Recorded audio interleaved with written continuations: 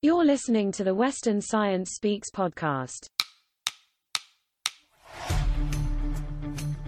Explaining why these selfless acts are actually advantageous is important.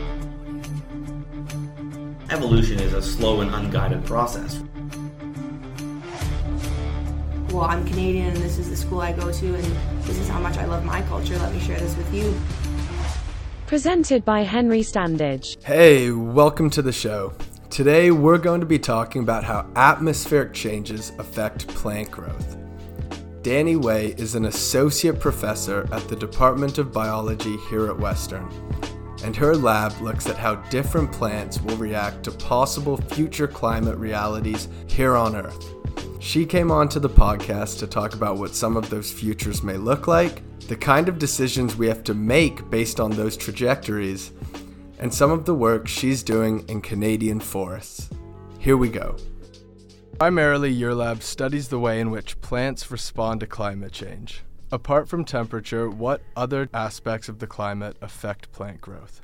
So you have changes in CO2 concentration impact plant growth. And I would say the biggest thing outside of that and temperature would be light and water availability. So if we don't expect light to be changing under a climate change type scenario. So there's not big shifts that we're expecting in like cloud cover or anything like that. But we do expect big potential shifts in the amount of precipitation and water available for plants. So in some regions, like in the Southwest in the United States, for example, where almost all of the climate models are projecting massive drying. So not only will the temperature be hotter, which means that it's inherently sort of drier, the relative humidity is going to go down as the temperature goes up. But on top of that, you're just going to get less precipitation in the first place, and that means that you're going to have increasing drought stress. So that's a really big concern. It's less of a concern in many of the places in Canada where instead we're expecting similar or even increased precipitation under future climate scenarios. And is that one that directly relates to global warming? Do you mean does the precipitation? Yeah.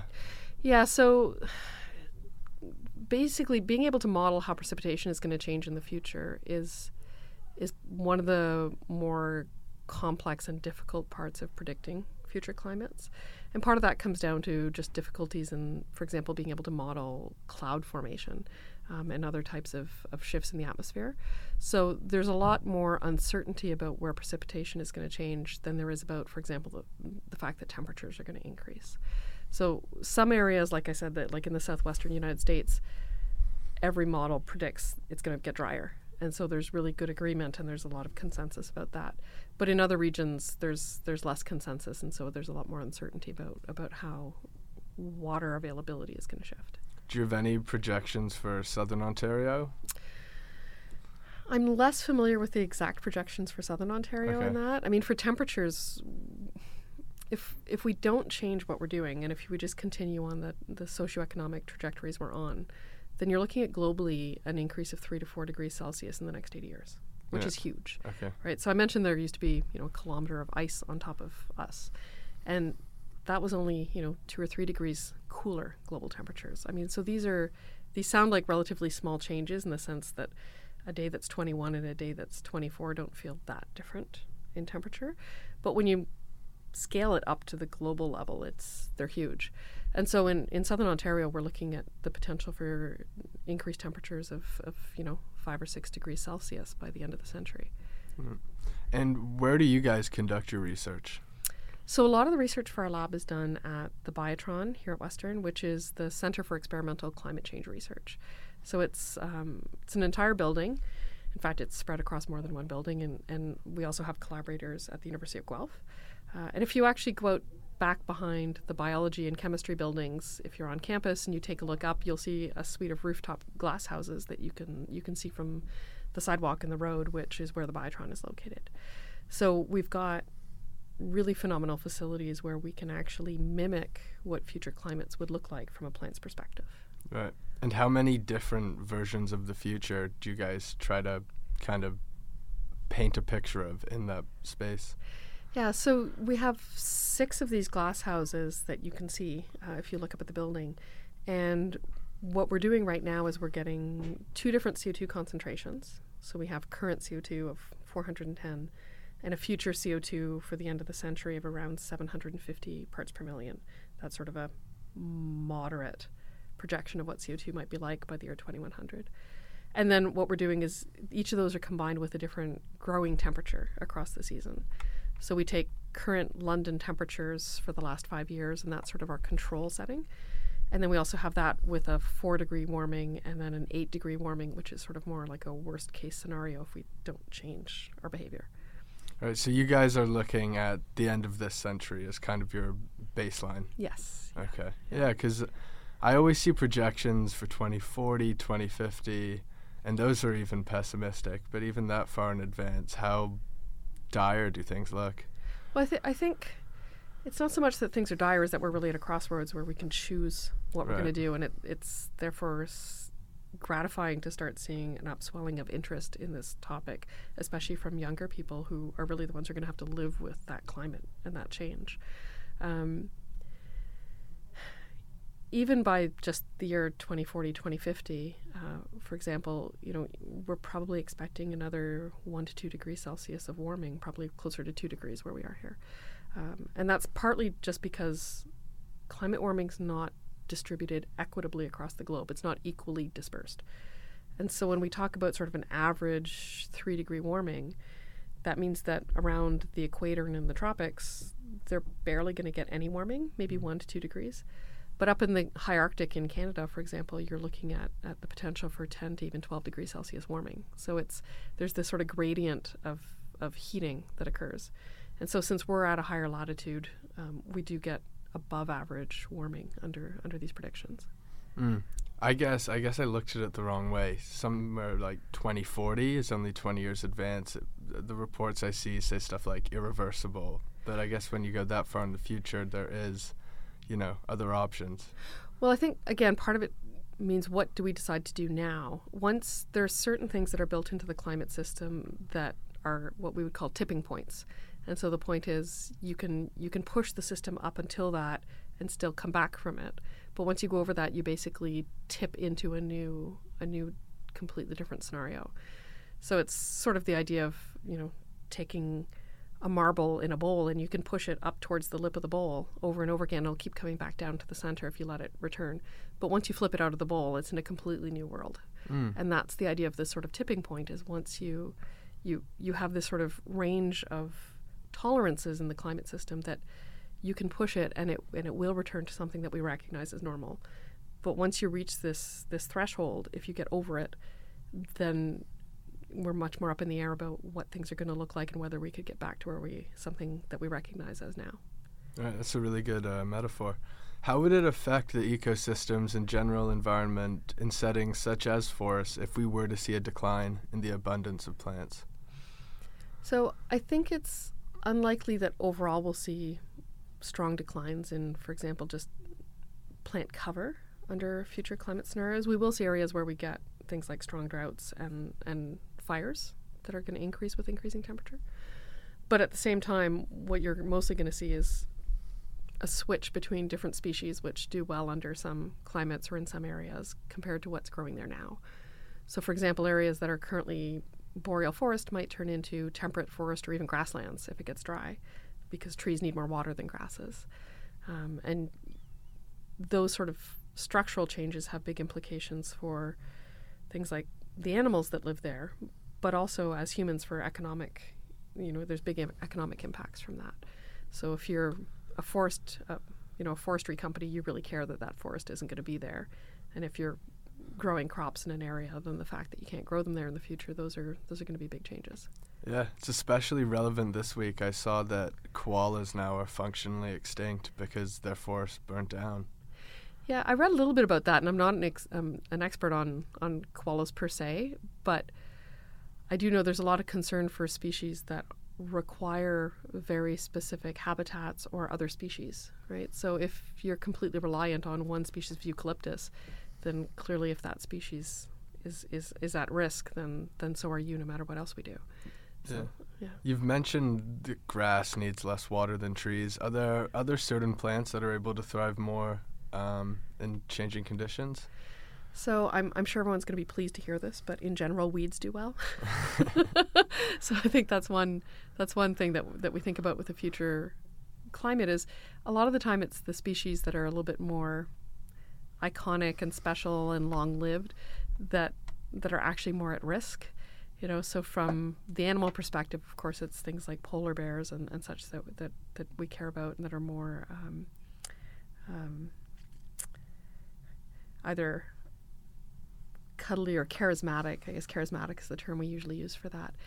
There are fewer charismatic plants than there are charismatic animals. I mean, everyone likes tigers and rhinos and gorillas, right? But I think one of the things you do see is that it's these species that are able to grow in a wide variety of habitats and that tolerate human disturbance really well. Those are the ones that are going to be the winners. So more dandelions, and fewer, eucalyptus trees perhaps when it comes to certain species. And you guys don't only just kind of manufacture these projections within campus here. You do some work in Canadian forests. Can you touch on what you guys are doing out there? So a lot of the work, we're doing work in glass houses here where we're working with seedlings, but part of the problem with that is that a small seedling growing in a pot is clearly not a real tree and it's not a real forest.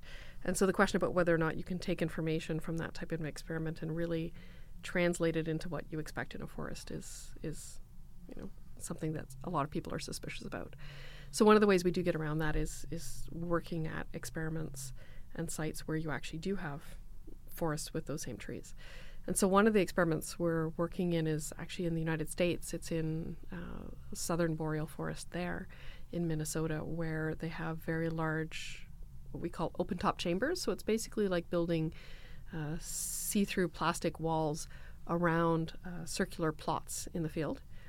And in each of those plots, in each of those chambers, they're exposing the trees that are already growing there to a combination of different CO2 and growth temperatures that are also mimicking future conditions. Right. And so I guess you're more hypothesizing within these glass houses and then kind of confirming out in the field. Yes. Oh, go ahead. Kind of answers my follow-up, but I was just wondering, are you planting a seed out in the real world and having a pretty good idea of what its life is going to look like? Well, I think what we're trying to do is plant seeds under a range of different future climates and then try to follow how that climate impacts the plant that develops from that seed. Right? So as you say, we can do that in the glass houses, and the upside of that is we have a lot of control over the conditions that the plant's growing under. And we can also grow a lot of plants, and therefore we can harvest them. And I don't feel so bad about killing a few hundred seedlings in the name of science. On the other hand, I feel pretty bad cutting down a whole bunch of trees that are actually growing out there.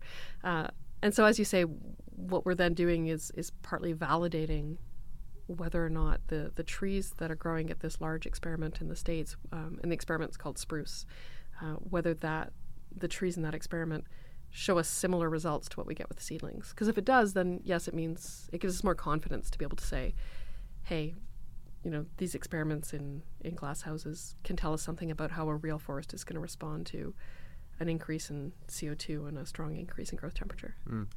Are we at the point where there might be a species of tree that over 6 different projections, it just doesn't look super optimistic for it, where we go, look, we just have to ditch this version of this tree or so-and-so tree?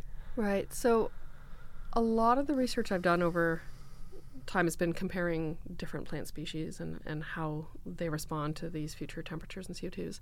And what I've definitely seen coming up again and again is that spruce trees are really sensitive to warming. And so we've seen that in our studies on a couple of different species. We see that to some extent in the field at the spruce experiment.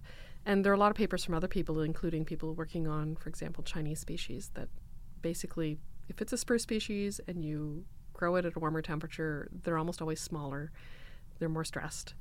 And so it almost seems like there's something very particular about that group of trees that makes them vulnerable to warming. And that's the problem from a Canadian perspective or even a global perspective, is that, black spruce and white spruce are two of the most common species in Canada, right? So they dominate most of our boreal forest, and you find them across large parts of our land mass. And so if those species start having reduced growth rates or are very stressed by the increase in temperatures that we're going to have over the next few decades, then you're going to expect to see big changes in that whole ecosystem. I think the one thing I'd want to say is that when we talked about CO2, I mentioned that there are these benefits to CO2, and also if you talk to people who are climate change deniers, this is one of the points they bring up. They'll say carbon dioxide is food for plants, it's a fertilizer for plants, and so more carbon dioxide is good. It increases their growth rate, it reduces the amount of drought stress that they're gonna experience, and so more CO2 is a good thing. And I just want to say that parts of that are definitely true. More CO2 does mean more carbohydrates, it does mean more sugars for the plants, it often can increase growth rates over certain periods of time, and it does often mean that plants use less water. But it doesn't always mean that. It also has a number of other negative impacts on things that we particularly care about that plants do. So one of those is the fact that plants that grow at higher CO2 when it comes to things like crops and agriculture, the material produced under high CO2 is less nutritious. And that's something that is particularly problematic when we're talking about major crops that Canada grows, like wheat, for example. And so if you have faster growing plants, but they're producing worse quality, more low quality grain, then that's actually a problem. The other thing is that there's a number of experiments that are actually exposing plants to high CO2 out in the field. And what they find is that, yes, the plants can grow faster, and yes, each individual leaf loses less water. So those little pores on the leaf surface close, and the plants, you lose less water. But the plants make more leaves. And so if you grow them at high CO2, they have bigger canopies and they produce more leaves. And what that means is that at the plant level, the plants use just as much water. So there's sort of a lot of these understandings that, based off of what's happening at an individual leaf, plants will be more tolerant to drought under high CO2 future climates. But a lot of the data is starting to point to the fact that that's not necessarily true. That marks the end of this episode of Western Science Speaks. If you enjoyed it, check us out on SoundCloud, Spotify, or Podbean for more episodes. For the meantime, I'm Henry Standage signing out. Thanks for listening.